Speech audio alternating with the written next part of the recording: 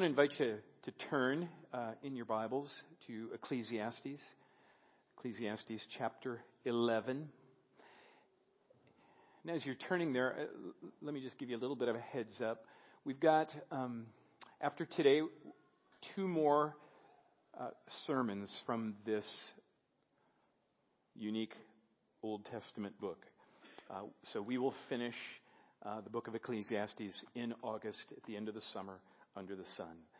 And then the first Sunday of September, which is Labor Day weekend, we have a guest coming to visit us, Joshua Chambers. Joshua is on the staff of Training Leaders International. It's the organization together with whom we have a partnership with our region of Sovereign Grace churches to train 16 pastors from South Asia. And Joshua was my teaching partner, and I anticipate that we will be teaching partners again in the coming year back in Dubai. And he is a dear brother, and we're glad to be able to have him to be able to speak to that partnership and impart more vision regarding this. It's a very strategic relationship we have with the pastors and churches in our region and training these pastors from South Asia. And then after Labor Day, we will begin a new series of sermons that will take us to Christmas.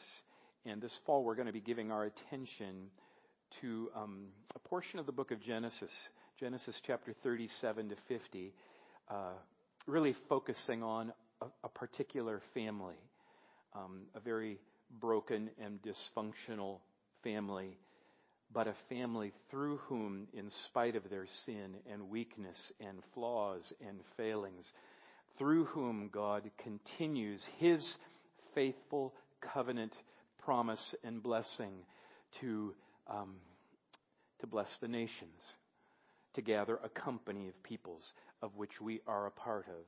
And so we feel like there is extraordinary hope in this portion of Scripture. And really, in a number of ways, it's striking to me that it seems like almost a case study of what we've been seeing in the book of Ecclesiastes. So that's where we're headed the rest of the summer and into the fall. And trust that the Lord will communicate Himself to us clearly and powerfully through His Word. Now, let's say that you are part of perhaps a murder mystery party, or your friends have booked an escape room downtown someplace, or perhaps you're just playing that old board game Clue. When there's a mystery to solve, standard wisdom is to begin with the facts. Starting with what we're certain that we do know sheds light and perspective on how we approach the things that we do not know. Now, given what we've already encountered in the book of Ecclesiastes, it's not surprising to discover that the perspective of the preacher leans toward the counterintuitive. And in fact, according to Ecclesiastes chapter 11, verses 1 through 6, which is what we're going to give our attention to this morning, it's when we own up to the fact that there are certain things we do not know. Certain things we will never know. And once we stop trying to know them, it then changes the way we think about the things that we can know. In fact, I believe that the main point of this text of Ecclesiastes 11, 1 through 6 is it's these very uncertainties of life. The uncertainties of life are meant to have a shaping influence on the certainties of life. It's the things that we don't know that God uses and God intends then to have a shaping influence on the certainties of life, the steps that we take into life. In other words, rather than starting with what we do know, we instead begin with what we know we don't know, and we move backwards. Or to say it another way, It's the fixed uncertainties in life under the sun that provide a framework for wise and certain steps forward. Now, I realize that I could have just confused you completely. It's a little weird, but Ecclesiastes is a little weird, right? Just read this past week. Phil Ryken, who's a scholar of the Old Testament, he says, Ecclesiastes may be the only book in the Bible that was written on a Monday. So it's in light of that astute observation that we want to see what the Lord has for us in Ecclesiastes chapter 11, verses 1 through 6. I invite you to follow along.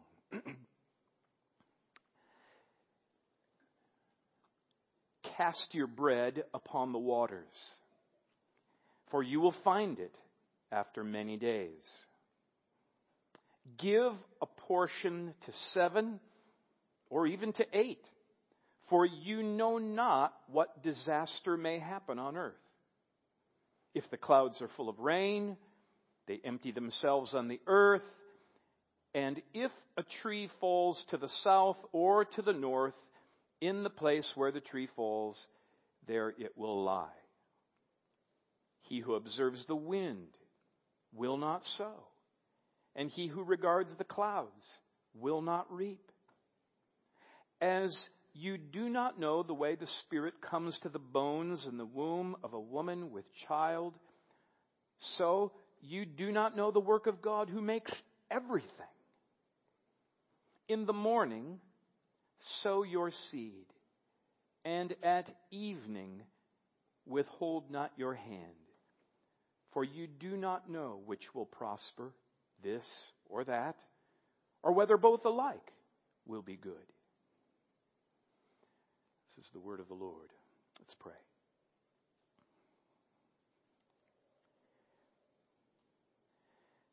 What an astonishing reality it is, O Lord, that you would communicate yourself to us through Scripture, through the written word. You breathe it out.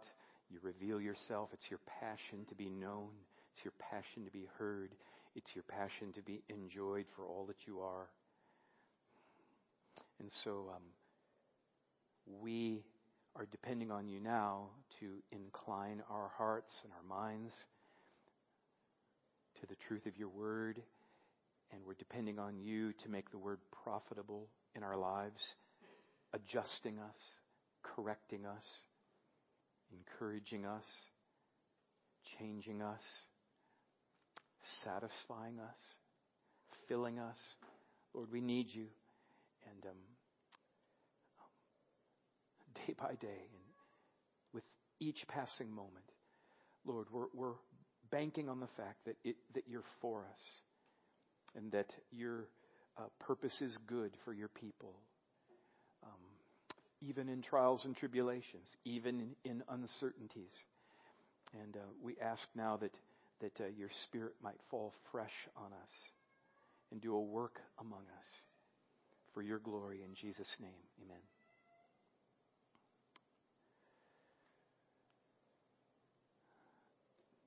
Scripture is God's way of communicating His love to us, and sometimes His word comes gently and comfort in a comforting way, and sometimes the purpose of a text is to awaken us, stir us, get us up, and I believe this is one of those texts.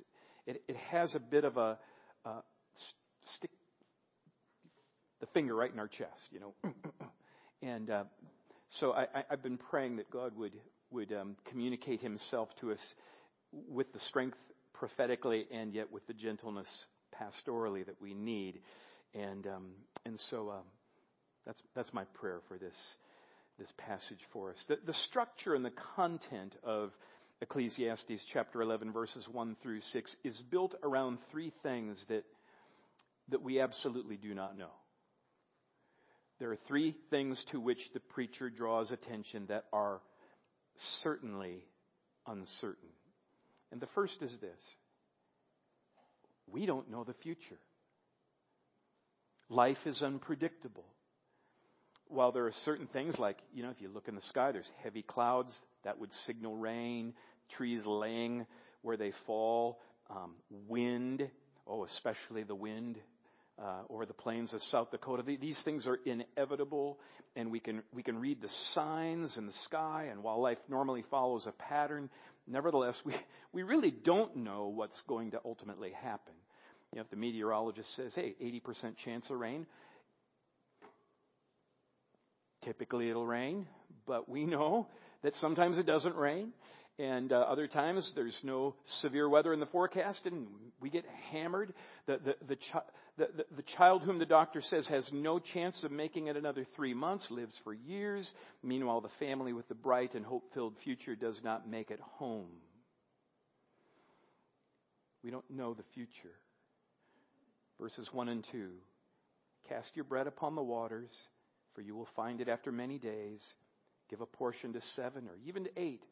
For you know not what disaster may happen on earth. You just don't know. We understand that we cannot know the future as a concept. That's obvious, goes without saying, but we don't typically make that our standard operational grid. We don't start with the reality, okay, I don't know this, I don't know this, I don't know the future, therefore here's how I'm going to live. I have things on my calendar that are set more than a year in advance, and I do life mainly from the framework based on the assumption that everything's going to go well. Everything's going to go the way we plan. That's how we work. That's normal. Does anybody ever stop and stare at their calendar and consider, I wonder how many of these appointments are just not going to happen? And would knowing that things on my calendar for October, November aren't actually going to happen, would that make any difference to the way I go about what I'm doing today? We don't know the future. Casts a tint on how we operate. Here's a second thing. We do not know how to do that which only God can do. Right? Goes without saying. There are a whole lot of things that only God knows. Verses 4 and 5. He who observes the wind will not sow, and he who regards the clouds will not reap. As you do not know the way the Spirit comes to the bones in the womb of a woman with child, in the same way, you do not know the work of God who makes everything. So, Xcel Energy can build wind farms all over Buffalo Ridge, but can anybody actually see the path that the wind takes? Where did the wind come from? How was the wind made? We can get digital 3D ultrasound images of a baby in the womb, but do we really know how cells divide at just the right time and in just the right way so that this part over here is a toe and this part over here is a nose? How does life actually begin? And the preacher is saying that in all the work of humankind under the sun, there are just certain things that only God knows how to do. We can manage, only God makes. And this uncertainty on our part is huge. It's huge in God's plan and purpose for how we live and our disposition while walking this earth. In Job chapter 38, God raises a series of provoking rhetorical questions. God says to Job, have you ever commanded the morning since your days began and caused the dawn to know its place? Verse 19. Where's the way to the dwelling of light? And where is the place of darkness, that you may take it to its territory, and that you may discern the paths to its home? Or verse 35. Can you send forth lightnings, that they may go? And then say to you, here we are. And the answer to these questions are no, I don't know, and no. God's the only one who can answer, I know. I can tell you. And God is educating Job, and He's educating us regarding this unfathomable depths of divine knowledge compared to what human beings can grasp with our smaller brains and sinfully flawed perspectives. And really at the deepest level, I think God is asking Job and us, if you can't know what I know, then how can you level charges against me based on what you do know? So to know all there is about everything there is to know, and to know it in all their ways and at all the right times, so that I have every bit of relevant data in front of me. Loved ones, this is the kind of control over the world that the book of Ecclesiastes is teaching us. Let it go. Surrender. You will never know. We cannot know. Therefore, we do not have to know. And trying to know or pretending to know is vanity. Folly, not wisdom. Now, there's a third thing that we don't know, according to this text. Of course, there's so many more, but these are the important ones that the author's trying to press home to us. We do not know how to guarantee success and how to avoid failure. As much as we would like to eliminate all risk of failure, all risk of pain and betrayal, all risk of being humiliated or frustrated, let down, that is a level of certainty to which we will never attain. Look at verse 6. In the morning, sow your seed, and at evening withhold not your hand, for you do not know which will prosper, this or that, or whether both alike will be good. Now see, you'd sort of anticipate, if you sow your seed in the morning and sow the seed in the evening, good things are going to happen to you. And here's this counterintuitive approach. You don't know what's going to happen. You don't know whether it's going to grow. You don't know whether it's not going to grow. Plant anyway. Of course, nobody aims at failure. We want what we do to go well, to mean something. We want to achieve things. But nevertheless, we do not know whether what we do will hit the mark and be accepted or fall short and crash and burn. We have seen that in the worldview of Ecclesiastes, namely a worldview of the world subject to frustration and sin, things like great talent plus promising career path plus right company plus the right city and location plus all the right prospects does not always equal success and prosperity. Now, what's the preacher's aim in setting before his readers such obvious and such stark uncertainties? Is it not the recognition of such categorical uncertainties by which we can be tempted with paralyzing passivity? That's a temptation. If you don't know anything, well then why do anything? That's the way I would feel. In drawing attention to our human limitations and the unpredictabilities of life, is not the preacher, his intention is not surprisingly, to engender fear or passivity or hyper-cautiousness. Rather, the preacher's aim is that we might hold on to these certain unknowns and make them work for us. His purpose is to produce something in us. His purpose is that, given all the uncertainties of life, these things are meant, they are intended by God. They're intended by God through the preacher to have this shaping influence on the certainties of life. He means to get something done. He means to stir us up. Living in the light of things we don't know and can't know is intended to inform and give shape to a life of wisdom. Now, next week we'll drop down into what that means in a very focused way, but for now, here's what that means.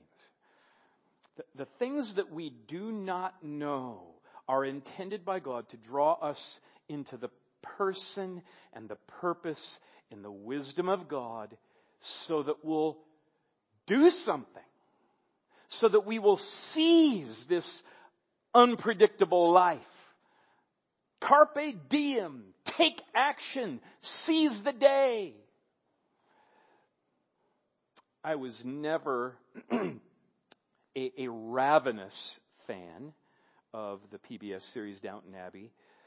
However, I admit to being a curious observer. I found the historical period interesting. I found all the rules and dynamics of social class stratification fascinating. I honestly found a lot of the characters to be enjoyable and endearing. But it was there was one particular episode that left me with a lasting quote, and I use it with frequency. In fact, I had a friend visiting us about 3 weekends ago that reminded me of the impact that this quote through me had on his life. And here's where I get it from. There was an episode where Thomas, those of you that are fans of this program, Thomas, he's this annoying and very unlikable footman. He made this terrible mistake while attempting to change the color of his hair. And in his failed attempt at dyeing his hair, he's left with this stripe of white hair running the length of his head alongside his raven black hair. And to his horror and shame, his appearance left one with this conclusion that poor Thomas was wearing a skunk on his head. And so life had dealt him this shocking and unanticipated surprise, along with its terrifying and unintended consequence. And of course, to the delight of the viewing audience, Carson, who is the hyper-dignified, proper, precise, letter of the law butler, on discovering this skunk-like situation on Thomas's head, is utterly appalled. And with emotion that resembles steaming volcanic fissures, Carson says to Thomas, "Take steps, man. Take steps. Do something about that. When life is unpredictable, take steps, man. When you're expecting a fastball and life throws you a curve, take steps, man. When you're horrified at what you've done to yourself, take steps. Get that skunk off your head. Do something. Take action. Seize the day. Seize this unpredictable life." And the preacher then gives us some specific actions by which we can take steps. First, take action by diversifying. Or to put it another way, do something, but don't put all your eggs in one basket. That's wisdom in an uncertain world. I get this from verses 1 and 2. "Cast your bread upon the waters, for you will find it after many days. Give a portion to 7, or even to 8, for you know not what disaster may happen on earth." Now, as a kid, I remember being puzzled by this image of bread being tossed into water, bobbing along, getting soggy and ruined. And why would anybody ever want to find it again? Drippy, gooey, ruined bread, yuck. But what's clear to me now is that this, of course, is a metaphor of some kind. And the metaphor is essentially distribute. Get it out there. Send it. And so, in that way, it could refer generally to wisdom, the wisdom of generosity. I mean, you never know when things are going to go bad, so be generous now so that, maybe things will come around and go better for you when your need arises. Could mean that. Makes some sense since the metaphor of sowing seed broadly comes up in verse 6. However, the more likely interpretation based on the vocabulary of the original language is that it is a reference to commerce. It's a reference to international trade. And the notion here is related to the transportation of grain and other produce by ships. You cast your bread. You get it out there. You send it on the water. And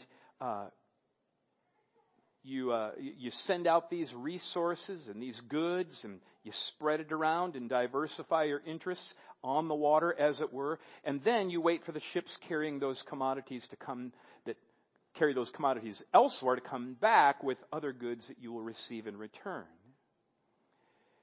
Now, the point being, there's always some measure of risk involved, even in a wise investment. But as the wise saying goes, nothing ventured, nothing returned. In verse 2, rather than focusing narrowly on a single product or service, the wise investor is seeking to, again, broaden their interest. Give to 7. Give maybe even to 8. Do 8 things. And the reason that you do 7 or 8 is because you do not know what disaster may happen. It's the very things you do not know that inform your decisive course of action.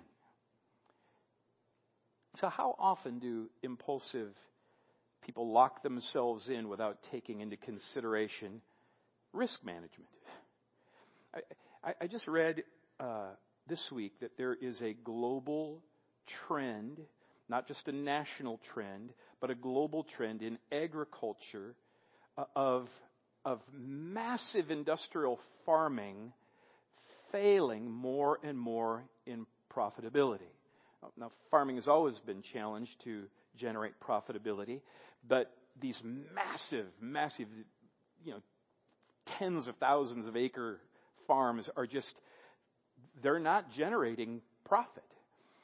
And, one year they all go all in on corn, and then soybeans are good. And then they all go in on next year in soybeans, and then corn is good. And they flood the market with their produce. They kill their profitability. And it's a fascinating thing. But the most fascinating part of the story I read is that Amish farmers are consistently able to run profitable farming operations, even though they work on a fraction of the acreage of these massive industrial farms, and they're only using horses for traction power. And how does that happen? How do they get a profit out of this every year? Well, it's because they've typically got chickens and hogs and cows and goats and corn and oats and wheat and barley and rye and hay and pasture land and an orchard and a garden and a small pond full of fish. If one commodity fails, there's all these other ones to fall back on. In an unpredictable world, risk is a reality. You do not know all that the future holds. Could be drought, could be famine, could be a war, could be a market correction, could be tariffs, could be some catastrophic illness to yourself or injury. But rather than being paralyzed by fear of potential risk, fear of what you do not know, the wisdom of God is, let that uncertainty serve you. Let what you do not know generate the wisdom to take steps. And rather than simply taking chances, anticipate uncertainty. Let the potential of unforeseen trouble inform your steps. Diversify. If one investment does poorly, it will be counterbalanced by another source of revenue that's doing better someplace else. Now, in a spiritual sense, it is the wise man or woman who is investing everything that he or she has in the life of faith. It's God here who is inviting us to be venture capitalists for the kingdom of Christ. This is not exclusively, not even primarily about money and the marketplace. It's about having a holy boldness to do 7 or even 8 things to cultivate a deep and vital, vibrant, living relationship with the one who made us. It's taking steps to live for the glory of God. It's seizing the day to spread the gospel and then waiting for God's ships to return. It's making the most today to pursue wisdom. Remember last week? A little folly can mess up a ton of wisdom. All it takes is one impulsive act, one rash, unthoughtful word, one hasty decision, one angry outburst. You want to be wise? Take steps. Invest your souls. Invest your souls in the Word. In the Word. Don't treat it like the horoscope, says Rosaria Butterfield. Go deep into the Word. Pray the Word. Practice rhythms of life, spiritual life. Invest in spiritual community. Make promises to people. Make a covenant to your missional community. Be generous. Express hospitality. Take steps. Take steps in building relational bridges for the gospel. Diversify. Seize the day, which leads to a second step. Take action by redeeming ambition. That is, be bold. Be bold. Take steps, man. Ecclesiastes 11:3-4 is a picture of what happens if we fail to obey the wisdom of verses 1 and 2. It's an illustration of what happens when we're so risk-averse, so spiritually paralyzed and privatized that we just wait and we wait and we wait until every condition is perfect before we do anything. Look at verses 3 and 4 again. If the clouds are full of rain, they empty themselves on the earth.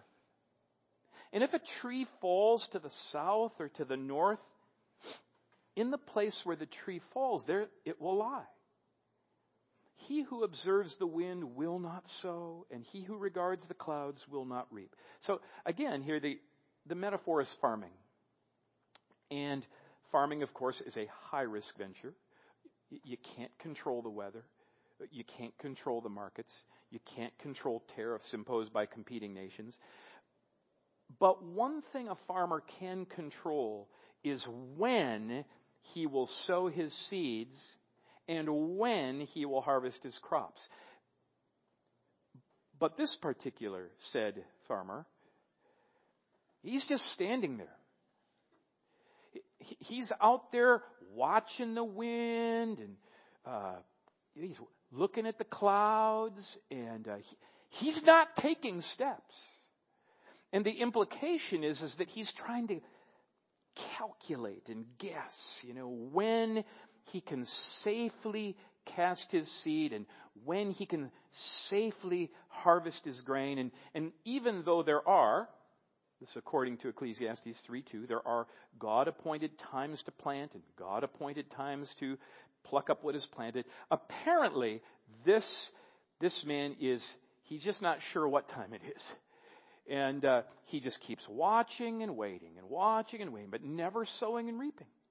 And rather than taking steps, he just keeps looking and wondering and hoping for better conditions.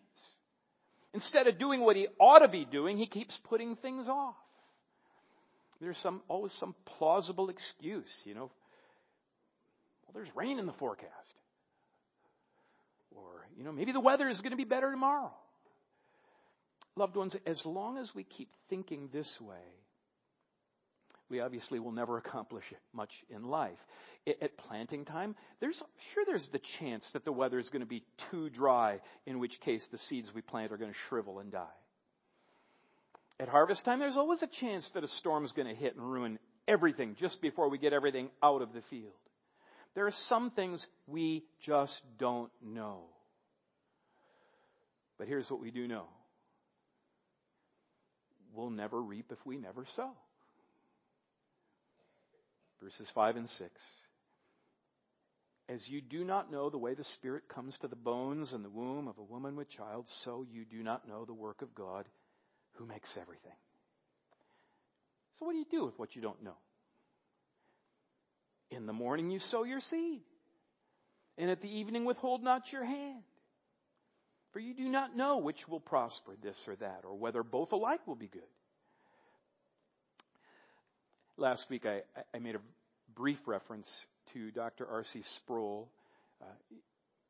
Those of you who are familiar with that name, you know that he has had enormous influence as a theologian, teacher, writer, biblical scholar. Passed away just this past year. And R.C. Sproul attributes his conversion to the sovereign grace of God and to Ecclesiastes chapter 11, verse 3. In his testimony of conversion, he says, I may be the only person on the planet to experience the regeneration of his soul through this particular verse. Ecclesiastes 11:3. If a tree falls to the south or to the north, in the place where the tree falls, there it will lie. Kind of piques one's interest, doesn't it? And Dr. Sproul recounts that it was when he was a college student. He's a rebellious, godless young man. But it was a fellow student who, whatever the context was, pointed him to that verse.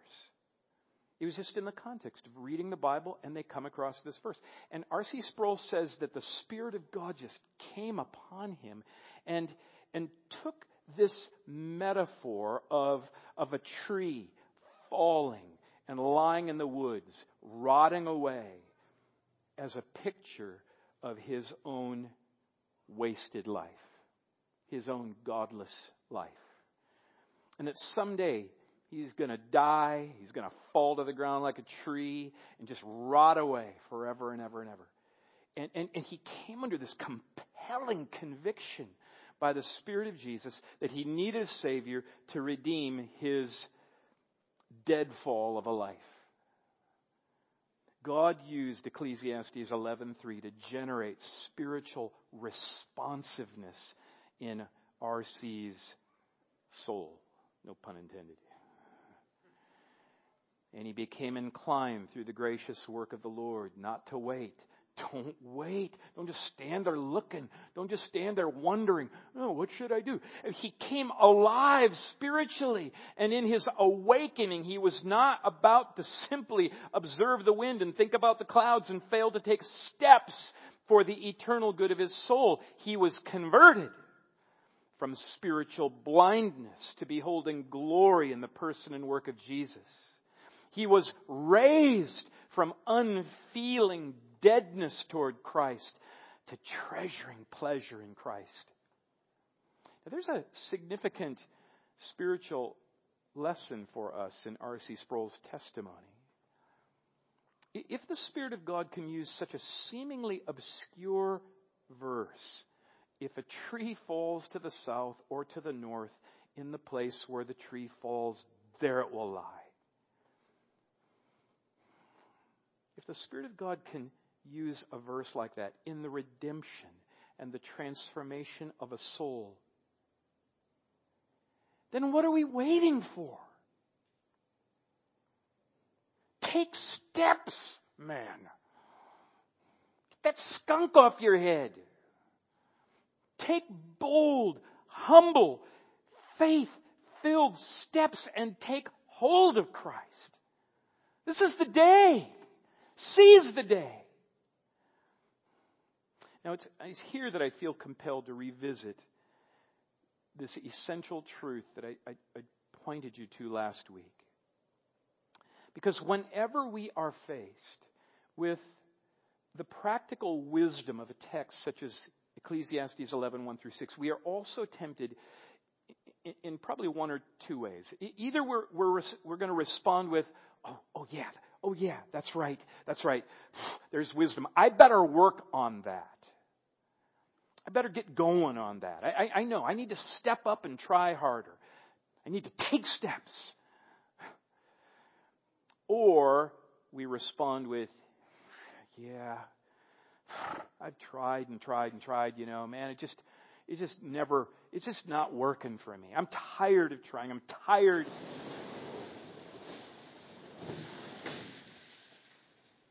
of being disappointed. Tired, just all a heavy load for me. Just, take steps. And it's here that I draw your attention again to 1 Corinthians chapter 1, verses 26 to 30. Let this rest on you. Not many of you were wise according to worldly standards. Not many were powerful. Not many were of noble birth.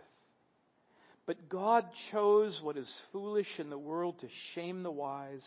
God chose what is weak in the world to shame the strong. God chose what is low and despised in the world, even things that are not, to bring to nothing things that are, so that no human being might boast in the presence of God. And because of Him, because of God, it's because of God that you are in Christ Jesus. Christ Jesus, who became to us wisdom from God, who became to us righteousness from God, who became to us sanctification and redemption, so that, as it is written, let the one who boasts boast in the Lord. Loved ones, do not be deceived. You are not the source of your life in Christ. God is. And God is the one who made Jesus to be our wisdom. God made Jesus to be our righteousness. God made Jesus to be the power of our sanctification. God made Jesus to be our redemption and our transformation. So, loved ones, if you are something more than a rotting deadfall in the woods, if your soul has any flicker of inclination and desire for restoration of life in Christ, it's God who's the one who has given that inclination to you. It's God who is stirring up that hunger and thirst and desire in you. It's God who is making that an unsettled reality in you. And you can be, through faith in Christ, joined to Christ, united with the risen Christ. And the life that you now live, you live in Christ, by Christ, with Christ. You're not alone. Jesus is in you to help you. This is the most astonishing truth that we do know, we can be certain of, is that Jesus is not just our Savior. Jesus is with us, in us, exerting His influence, supplying the power, ability, directing, animating, helping, energizing, living His life in us. All by His very real presence. But I've resisted Him.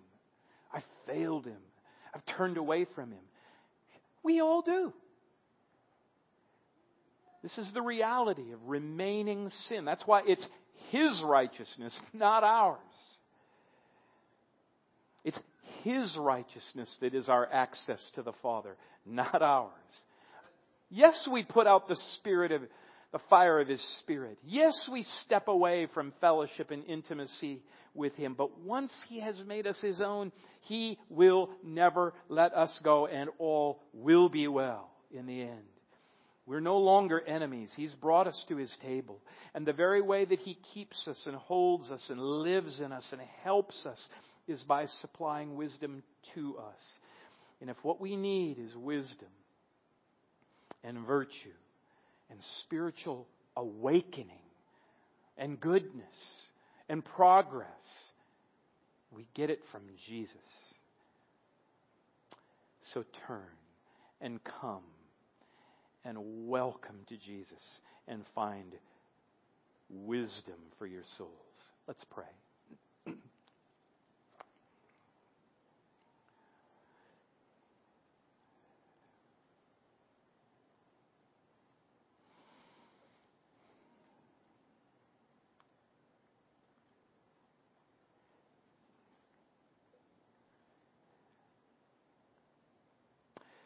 And so, Lord, I pray for the ones who maybe just kind of watching the sky and the clouds go by today. It's just a spiritual kind of a passivity, waiting somehow like something's going to happen. Not sure what it is, but fundamentally passive. And I pray that your word to those souls would be, take steps. Take steps. Take hold of Christ. Go all in. Go all in. Scatter your seed. Send out your ships. Get everything that you can from wherever you can.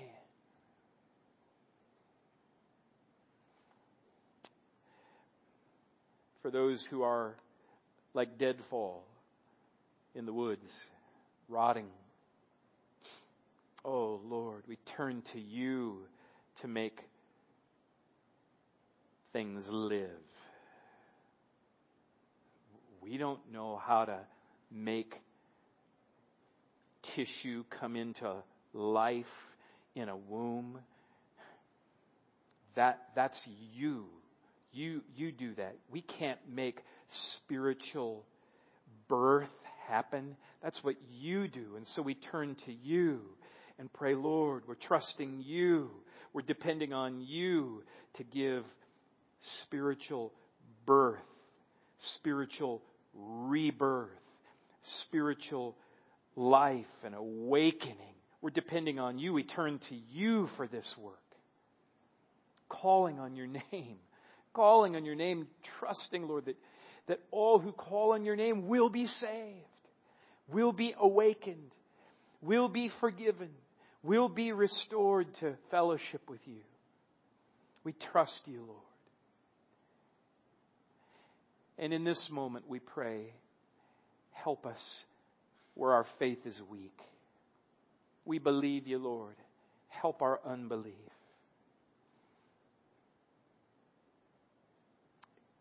Draw us to yourself, Lord, gently, decisively, powerfully. Live your life in us, Lord Jesus. Live your life in us. Impart wisdom.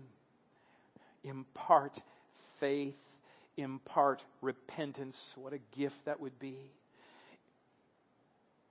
Bless us with the assurance that we are counted righteous in you before the Father. Send forth your sanctifying Spirit and change us, rescue us, deliver us, heal us, renew us, revive us. Oh Lord, do a great work, a work that we cannot accomplish. Only you can accomplish. We turn to you, asking these things in Jesus' name. Amen.